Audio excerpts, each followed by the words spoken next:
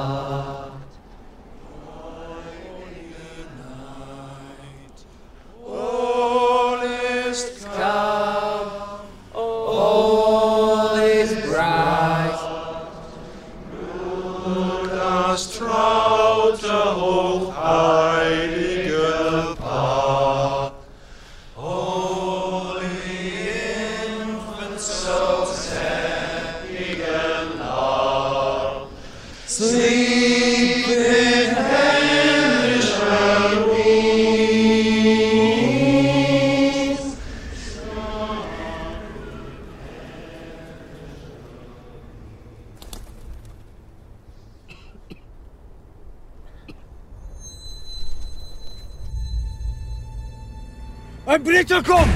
Ein Blitzer kommt! Jim? Jim, don't do it! Halt! Er ist nicht bewaffnet!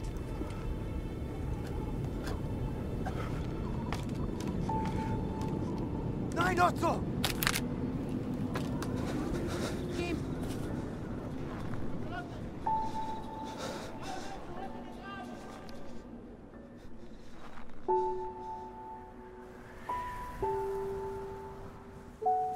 My name is Jim. Mein Name ist Otto. Pleased to meet you, Otto. Freut mich. Rose, she's called. Sie ist schön. Schön.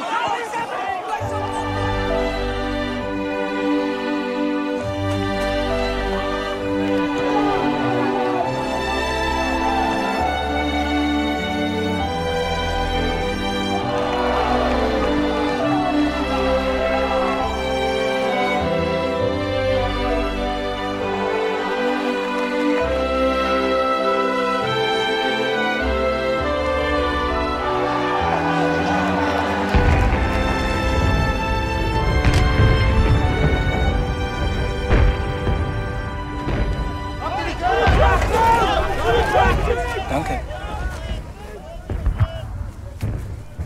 Happy Christmas. Frohe Weihnachten.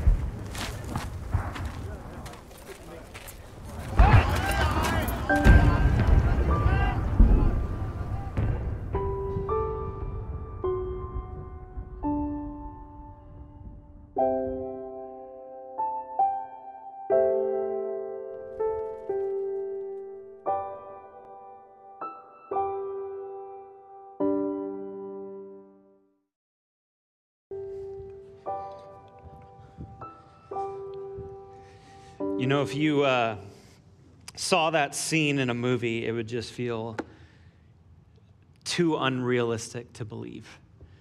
And yet, that is a reenactment of 1914 during World War I, when the Germans and the Allies, opposing one another, stopped on Christmas Day, came together. You can literally look up photos of this. You can see them. Came together, sang songs, exchanged gifts, played football, what we in the colonies call soccer. And it's a glimpse of the power of Christmas. It's a glimpse of the power of what Jesus came to do. Because when Jesus came, he came to conquer evil. And we live in an evil, broken world. And it is only the love of Christ and the presence of Christ and the goodness of Christ that can move us to what we need. See, here's what's so interesting about the Christmas story. We reflect on it and we reflect on these silent nights and these holy moments. But when Jesus, he entered a broken world. It was marked by war. It was marked by violence. It was marked by anger. Just look here in Luke chapter 2. It says, in those days, Caesar Augustus issued a decree that a census should be taken of the entire Roman world, and everyone went to their own town to register.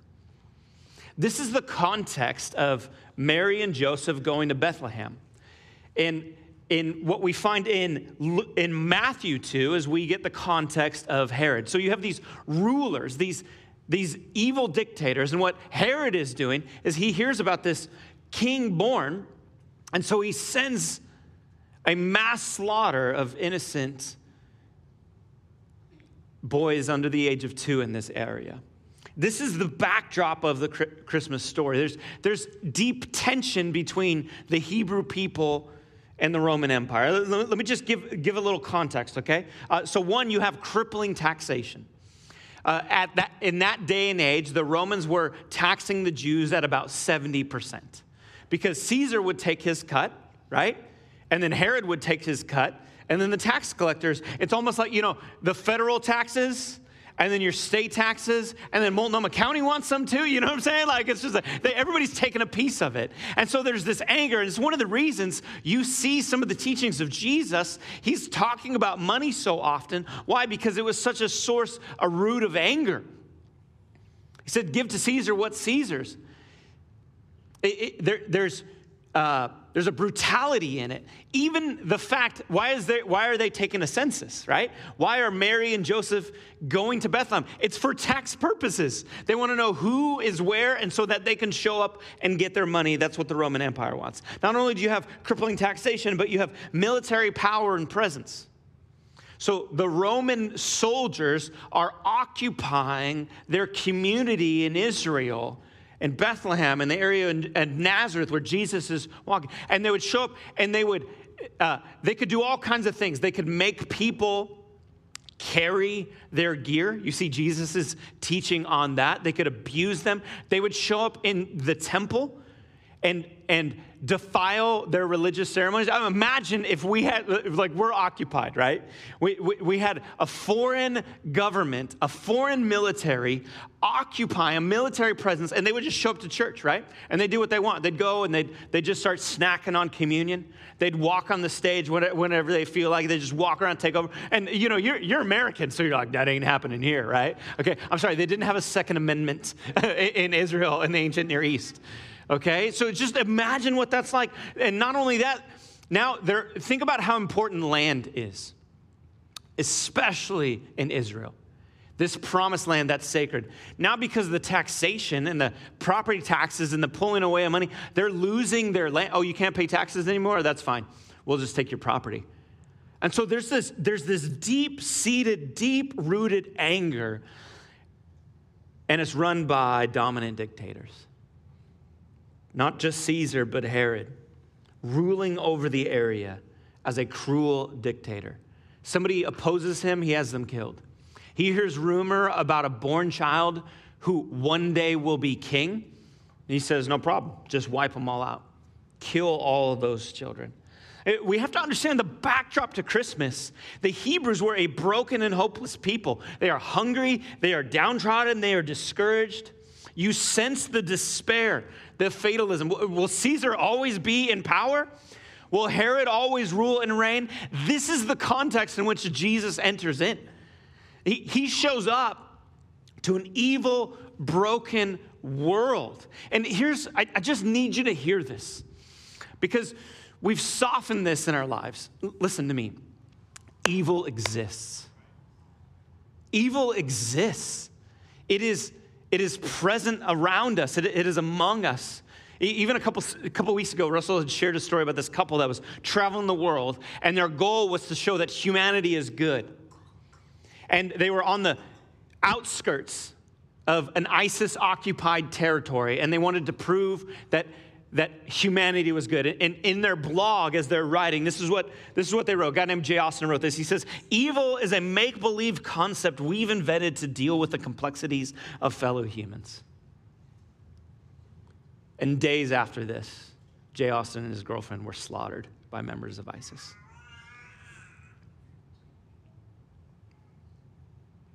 There's evil in this world. I want you to look at this picture of Helga Goebbels. Cute, adorable little girl in her little dress and her little hat, her curls, her hair. You wouldn't know anything about her until you see the context of these pictures. Every one of these pictures is a picture of her with Adolf Hitler.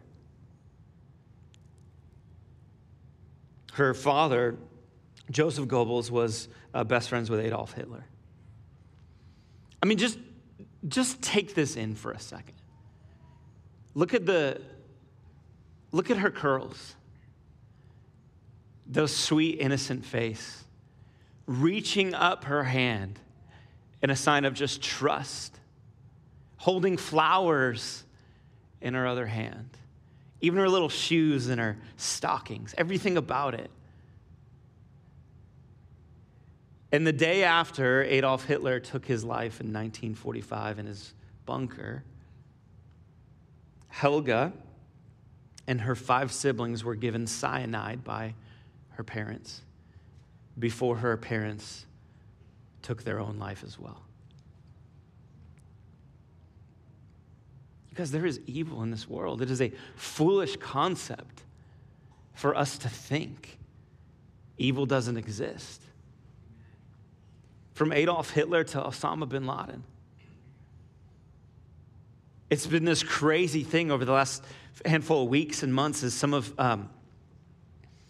Osama bin Laden's letters of why he attacked America and come out. And we have a generation that didn't grow up with the memories of September 11th. They're literally saying things like, you know, this guy, I think I agree with this guy. There is some evils in America.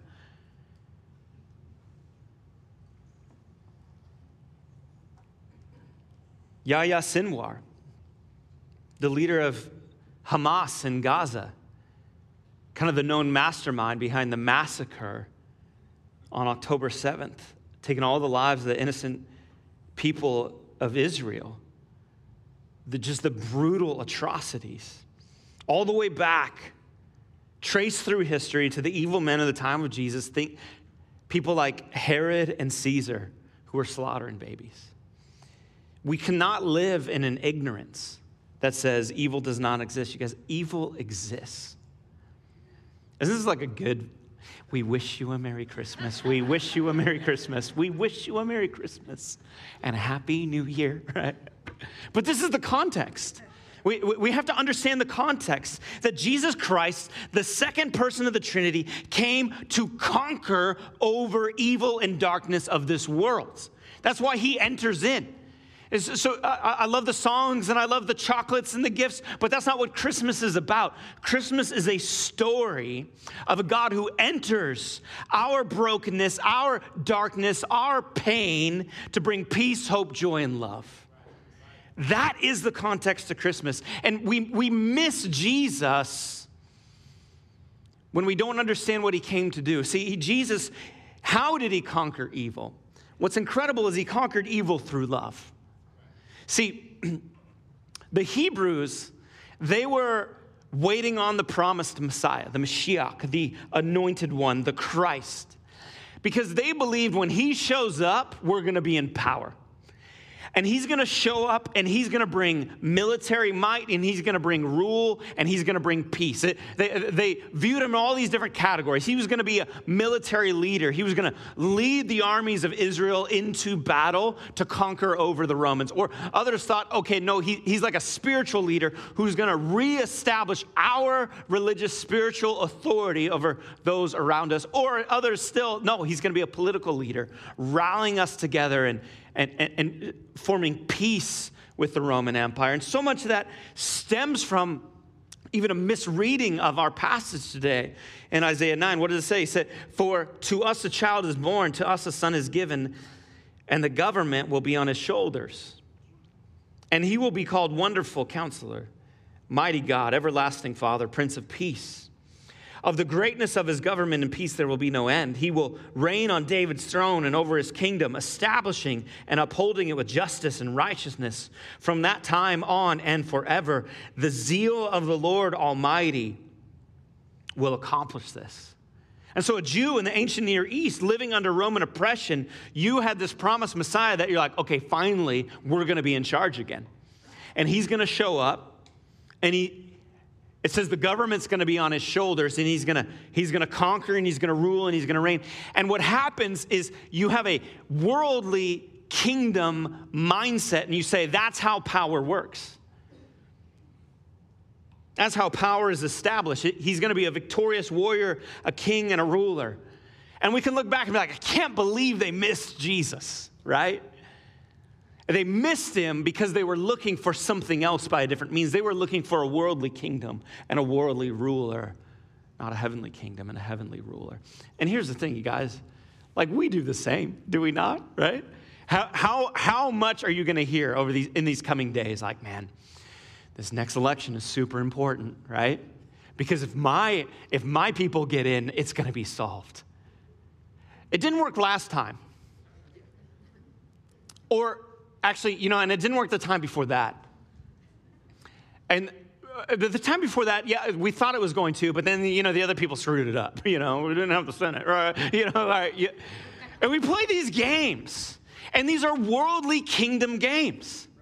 And what happened is this time, people were looking for a worldly ruler. And that is not what shows up. Jesus didn't show up with blazing chariots and angel armies at his command, ready to fight and defeat the enemy. He came as a humble, suffering servant. He came as a baby. And so rather than images of war and swords, you know what symbols were given in the scriptures? We're given the symbol of a manger, a humble feeding trough, and a cross. Why would God do this? Why wouldn't he show up the way we want him to show up? Because the kingdom of heaven is different than the kingdom of this world. That's why. And this is what we need. The power of this world is marked by greed and selfishness and violence. But Jesus, he came with a new power marked by grace, sacrifice, peace, love, and humility. And N.T. Wright puts it like this. He says, the real enemy, after all, was not Rome, but the powers of evil that stood behind human arrogance and violence. And that is the same story today. Do you realize the same evil of 2,000 years ago, the same evil of 9/11, the same evil of slavery, the same evil of thousands of human history? It's the same evil that we face today. It just takes on a different face and a different name, but it's the accuser behind it all. And this is what N.T. Wright says. He says, the kingdom of God triumphed over the kingdoms of this world by refusing to join in their spiral of violence. On the cross, Jesus would love his enemies, turn the other cheek, and go the second mile. See, we expected a throne of power, and we're given a humble manger. We expected our enemies to be slaughtered by the sword, yet Jesus came and was sacrificed upon a cross. We expected something more powerful than evil. And here's the thing. That's what we got, and we just missed it. We got something more powerful than evil. And in fact, the story had been written for long ago. All through the Old Testament, it's all pointing to Jesus. And just all throughout, it's snippets of telling how he's going to rule and reign. And showing us what is more powerful than evil, what is more powerful than death. There's this book in the Old Testament. It was so sensual and erotic that oftentimes, as little Jewish boys were studying the Torah and the Hebrew scriptures, they would take this book out. Like, they're not ready to read this yet. We call it either the Song of Songs or the Song of Solomon. Maybe we're so uncomfortable talking about it, we can't decide what we're going to call it, right? And it's a story of two lovers, right? And so, but what we know is all of Scripture, this is what Jesus tells us, all of Scripture is pointing to him. And so we treat it as a marriage book, and it absolutely can be. It gives us beautiful insight, but it's also a deeper metaphor. Because marriage is actually a metaphor of Jesus and his church. Everything points to Jesus. Your relationship with your children, yes, they're a relationship with your children, but it's also how you understand God's love. All of life is pointing to Jesus. And so Song of Solomon absolutely is pointing us to Jesus, and it gives us this glimpse into how he would come. You just read this with me. Place me like a seal over your heart, like a seal on your arm, for love is as strong as death. See, we thought the Messiah was going to come and he was going to bring more death. He was going to allow us to actually win. He's going to Our side's going to win, their side's going to lose. And he does. He conquers over death and he conquers over evil, but he doesn't do it how we expect. You know how he conquers over it? He conquers it with love. This is just what's so incredible. How does he vanquish evil and defeat death? It's by loving us through entering our world, loving us enough to die on our behalf.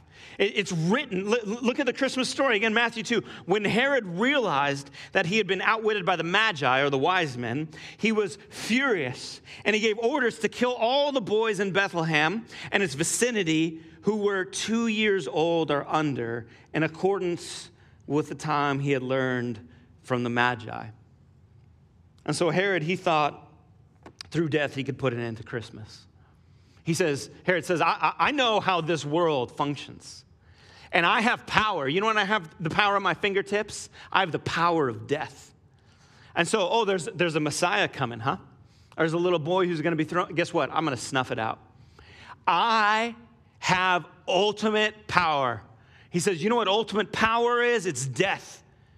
And through death, I'm going to put an end to Christmas. Yet, little did he know that through Christmas, Jesus was going to put an end to death. Jesus was going to establish his rule and his reign and his kingdom and his way. There's a conversation that I saved a couple years ago. Happened summer of 2020 and on Twitter. And I screenshot it. Like I'll come across these conversations and I'm like, oh, this is worth saving. So it was summer of 2020. Nobody knew what to do with their lives. So we were just asking stupid questions on the internet and hypotheticals. And so somebody asked, if you were dropped 2,000 years back in time with nothing but knowledge you have now, what would you do? Most of us, we wouldn't even survive. We're like, how do you make fire? Like, I'd go to the grocery store, right? You know. And so this guy, Tim, I'm not going to share his last name or his Twitter handle. Or I don't know if he's being snarky. I don't know if he's being funny. I don't know if he's angry. But he says, easy. I would find and assassinate Jesus of Nazareth.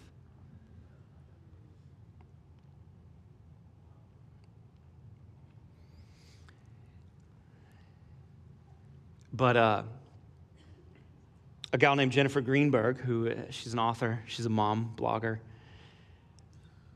had just the greatest response ever. Here's what she says. Here's the thing, Tim. They tried that already. He didn't stay dead. Amen? Hashtag lady boss. And then she just gives the world's snarkiest, like, shrug emoji. He didn't stay dead.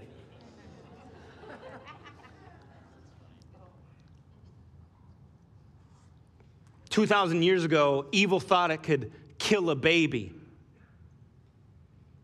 2,000 years ago, evil thought its victory was in its grasp when Jesus was upon the cross. It thought it could put an end to love. It thought it could put an end to Christmas. It thought it could put an end to Easter. All of these things through death. What Jesus was establishing on that cross was his ultimate victory through sacrificial love. Amen? That was the greatest moment in human history. And in that moment, Jesus rewrites the rules of everything. You know what he says? The love of Jesus wins. It's the love of God that conquers over evil. It's the love of God that conquers over brokenness. It's the love of God that conquers over death. That is what is written down in our hearts. Death could not hold you. The veil tore before you. You silenced the boast of sin and grave. The heavens are roaring the praise of your glory, for you are raised to life again. Jesus establishes a new rule of power. It's his kingdom. And what does his kingdom say? It's his love that wins. It's his sacrifice. It's his humility. It's his grace. It's his peace. It's his joy. The world's rules, the world's kingdom is not in power anymore. And there is a new power, and it is the love of Christ. And this is what we have to walk in, you guys. See, I grew up a 90s Baptist church youth group kid. So we knew what real evil was. Even more evil than secular music and dancing, right? we knew real evil was Harry Potter. Yes. There's some trauma being stirred up right now. We will pray with you after the service. We must burn these books, and we got to boycott these movies. And then in my early 20s, I was like 22, 23, I went through a rebellious phase and actually accidentally started watching the movies. I was hanging out with some friends, and they're like, we're going to watch these movies. And I was like, okay. Right, watched the first couple, and I'm like, these are not good. Why was this a cultural phenomenon? And then they're like, well, we're going to watch all of them because, the 6th movie's coming out, and we're all going to go see it together. I'm like, I'll hang. So we're watching, and they kind of get better, right? And so then this is at a time when new movies came out on Friday. And so when they come out on Friday, they meant Friday. So it was like midnight, right? And then, eventually, I'm like a crotchety old man yelling at the sky now, Then there's Thursday, now Wednesday. Pretty soon we're just going to get back to Friday. It'll be a whole thing, right? And so we go up, and it's midnight, and they're going to be in Vancouver. So I go up to Vancouver to go to this premiere of Harry Potter #6, and I was not prepared. My muggle heart did not know what I was walking into in that moment. You know what I'm saying? I was like, oh, people are into this, right? They're dressed as house elves and wizards and dragons, and they were just so excited. And so we watched the movie and get done, and I was like, that was actually good. I kind of like that one. When's the next one? Let's go watch the next one. And they're like, oh no, we've been waiting lifetimes for these to come out. The next one's not coming out for a couple more years, and then it's going to be 2 parts for the 7th book, and it's going to be a couple. I'm like, I want to know how it ends. They're like, well, here's the thing. There's a book, right? And so I kid you not, I started with book 7. I was like, I got to know how it ends, right? I read book 7. I was like, that was pretty good. And I started over at 1, and I read the whole thing all through, 1 through 7 again. And here's something that happened to me. Here's what I realized. J.K. Rowling, she says something that is just absolutely brilliant. She says, listen, if you read the Bible, if you've read the story of the gospel, you know how the book ends. And I'm reading this book, and I'm just moved. You realize the whole reason? Chapter 1, book 1 is called The Boy Who Lives. You know why the boy lives? Because his mom sacrifices her life. And the only thing more powerful than the evil of the world was the blood of sacrifice. The love of a mother for her son, and that's what protects him. That's why he lives. You get to the end, so I'm going to spoil it for you, but you've had time, okay? I'm reading the end, and the very end is Harry laying down his life for his friends, laying his life aside in order to defeat evil. And I'm reading this, and I'm like, Harry Potter's the greatest Christian fiction ever written. This is incredible, right? And what happens is, what I need you to understand is love conquering death is written into the fabric of our world. It's the gospel. And once you know that, you see it everywhere. You see it in all creation. This is why stories move us, and you don't just see it. You realize that we're called to live it.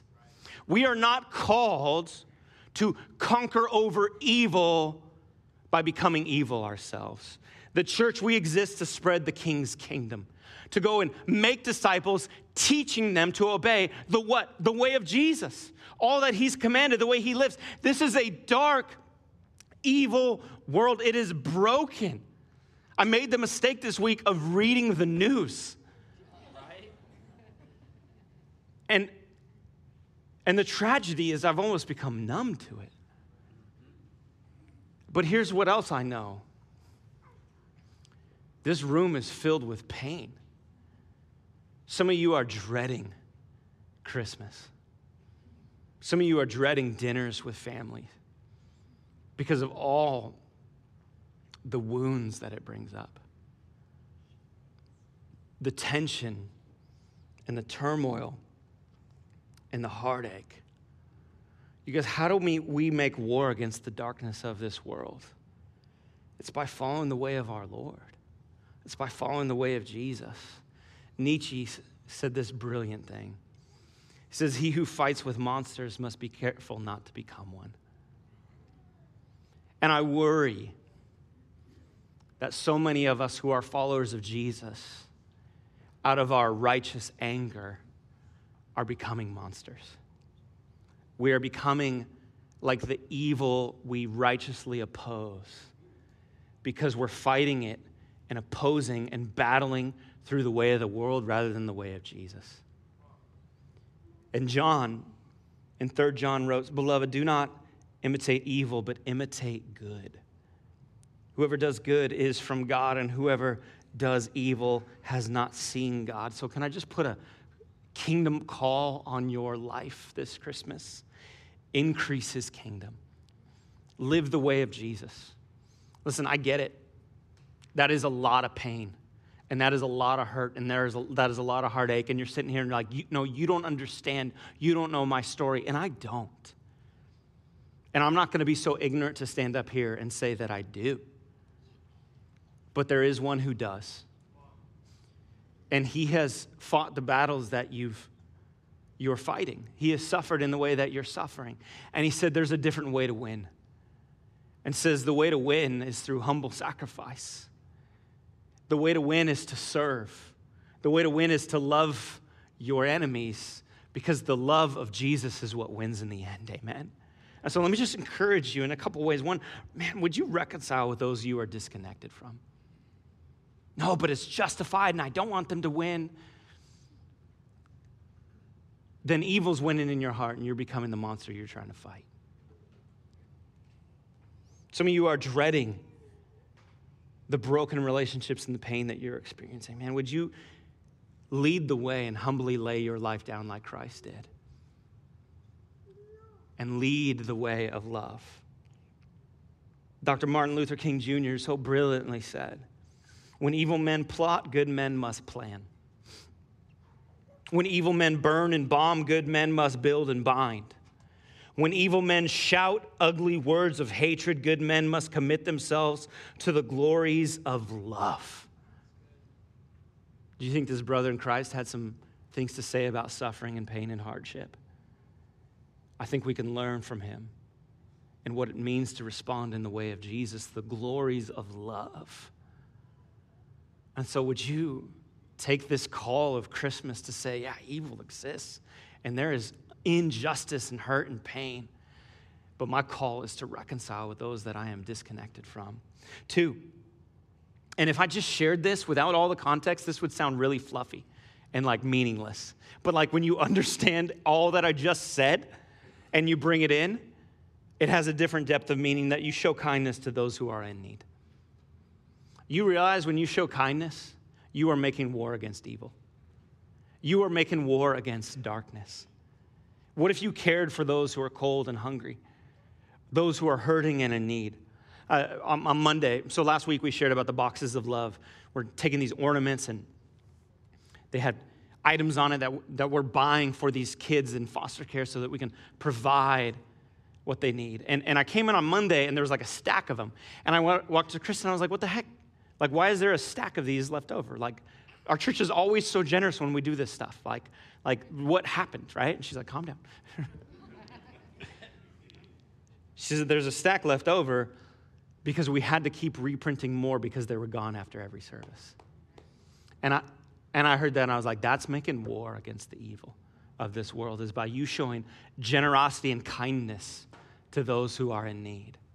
My kids were making their Christmas lists, and my daughter, Nova, made hers and put it on the counter. I took it and I grabbed it. I took a picture of it. It's hard for you to see from where you're at, but it says Christmas list. 2 things. Give Celia money, mini backpacks. Very simple this year. Mini backpacks are just miniature backpacks, apparently. She hangs them on her little backpack, and they're cute and adorable. But Celia is a little girl who lives in Uganda. And my kids treat her like a member of our family. We've supported her a number of years through Compassion International. And my kids write her letters and draw her pictures.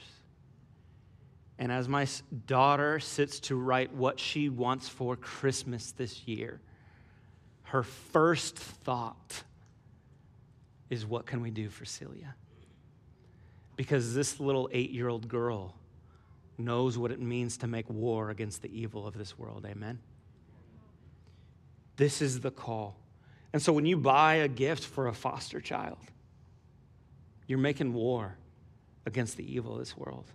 Next week, as you serve, and as family after family who's disconnected from this church, and as you serve on Christmas Eve, listen, I get it. You have plans. There's things coming up, things you don't want to do. You don't want to be back serving in kids. You don't want to be making coffee. But when you're serving those children, you're making war against the evil of this world by following the way of Jesus who washed feet. When you're making coffee, when you're holding doors, we are being the church by bringing the kingdom. When you see that person lying on the street, rather than thinking, man, would they just get their life together? Would you walk in that store? Would you buy them a pair of socks and a hot cup of coffee and give it to them and walk away? Would you show kindness? Would you invite someone who is lonely and disconnected over for Christmas dinner? Yeah, it changes your plans. And yeah, some of the conversation is going to feel awkward. But you are living the way of the kingdom. You guys, we are representatives of the king's victory over evil. We are making war the same way he did through sacrificial, gracious love. That is the call of the church. But here's what I need you to hear. And this is what's so incredible. Because you can start to hear these things and like, okay, that's cute, that's fluffy, we're going to love. Jesus came in love, and that's great. Here's why it matters. Because the king is coming back. He's coming back. And he's coming to rule and reign. Billy Graham, greatest preacher of our generation, when kind of the height of his preaching prowess, he would have these giant crusades, and he was invited. He had conversation with every president. He was on every talk show. Everybody wanted to know what Billy Graham thought about different things. And he was so gracious on these talk shows. They would ask him about, questions about, sex and drugs and rock and roll. And he had this way of just he was so likable. And he would make a joke and laugh, and he would stay true to the scripture, but he was just endearing and smiling. And he was having this conversation with Johnny Carson. And Johnny Carson was trying to make light, and he looks at Billy Graham, and he says, Billy, if Jesus came back again, I think we'd do him in all over again. And Billy Graham goes from laughing till he wipes the smile off his face, and he leans forward. And he says, Johnny, the Bible tells us he's coming back again. And the first time, he came in love. But the second time, he's coming in power. And no one will do him in. This is the beauty. The first time, he came humbly and in poverty. But the second time, he's coming in his divine glory. And all will bow down. The first time, he came to save the world, but the second time, he's coming to rule the world and to establish his righteous reign of love and peace. The government will be on his shoulders, and he will rule and reign forevermore. The just, holy, righteous, compassionate, sympathetic, rescuing ruler of the world, that's who's coming back. And we get a glimpse of it in Revelation 19. It says, I saw heaven standing open, and there before me was a white horse, whose rider is called Faithful and True. With justice he judges and wages war. His eyes are like blazing fire. On his head are many crowns. He has a name written on him that no one knows but himself. That means his name will never be defiled. His name has never been uttered by sinful lips. He is dressed in a robe dipped in blood, and his name is the Word of God. The armies of heaven were following him, riding on white horses and dressed in fine linen, white and clean. Coming out of his mouth is a sharp sword with which to strike down the nations. He will rule them with an iron scepter. He treads the winepress of the fury of the wrath of God Almighty. On his robe and on his thigh, he has the name written, King of Kings and Lord of Lords. Jesus, you are coming back to establish your rule and reign. That for all of eternity, love conquers evil. For all of eternity, love wins over death. It will be your peace, your glory, your goodness. And so, Lord, in the meantime, as your church, as we wait upon that return, Would we be bearers of your kingdom? Would we not become monsters ourselves, but rather would we fight the evil of this world the way you fought it? Through love, through humility, through grace. Would your church just be a beacon of your light, to where people step back and say, there is something so different about those people. I want to know their King. And would it be all for your glory? And all God's people said.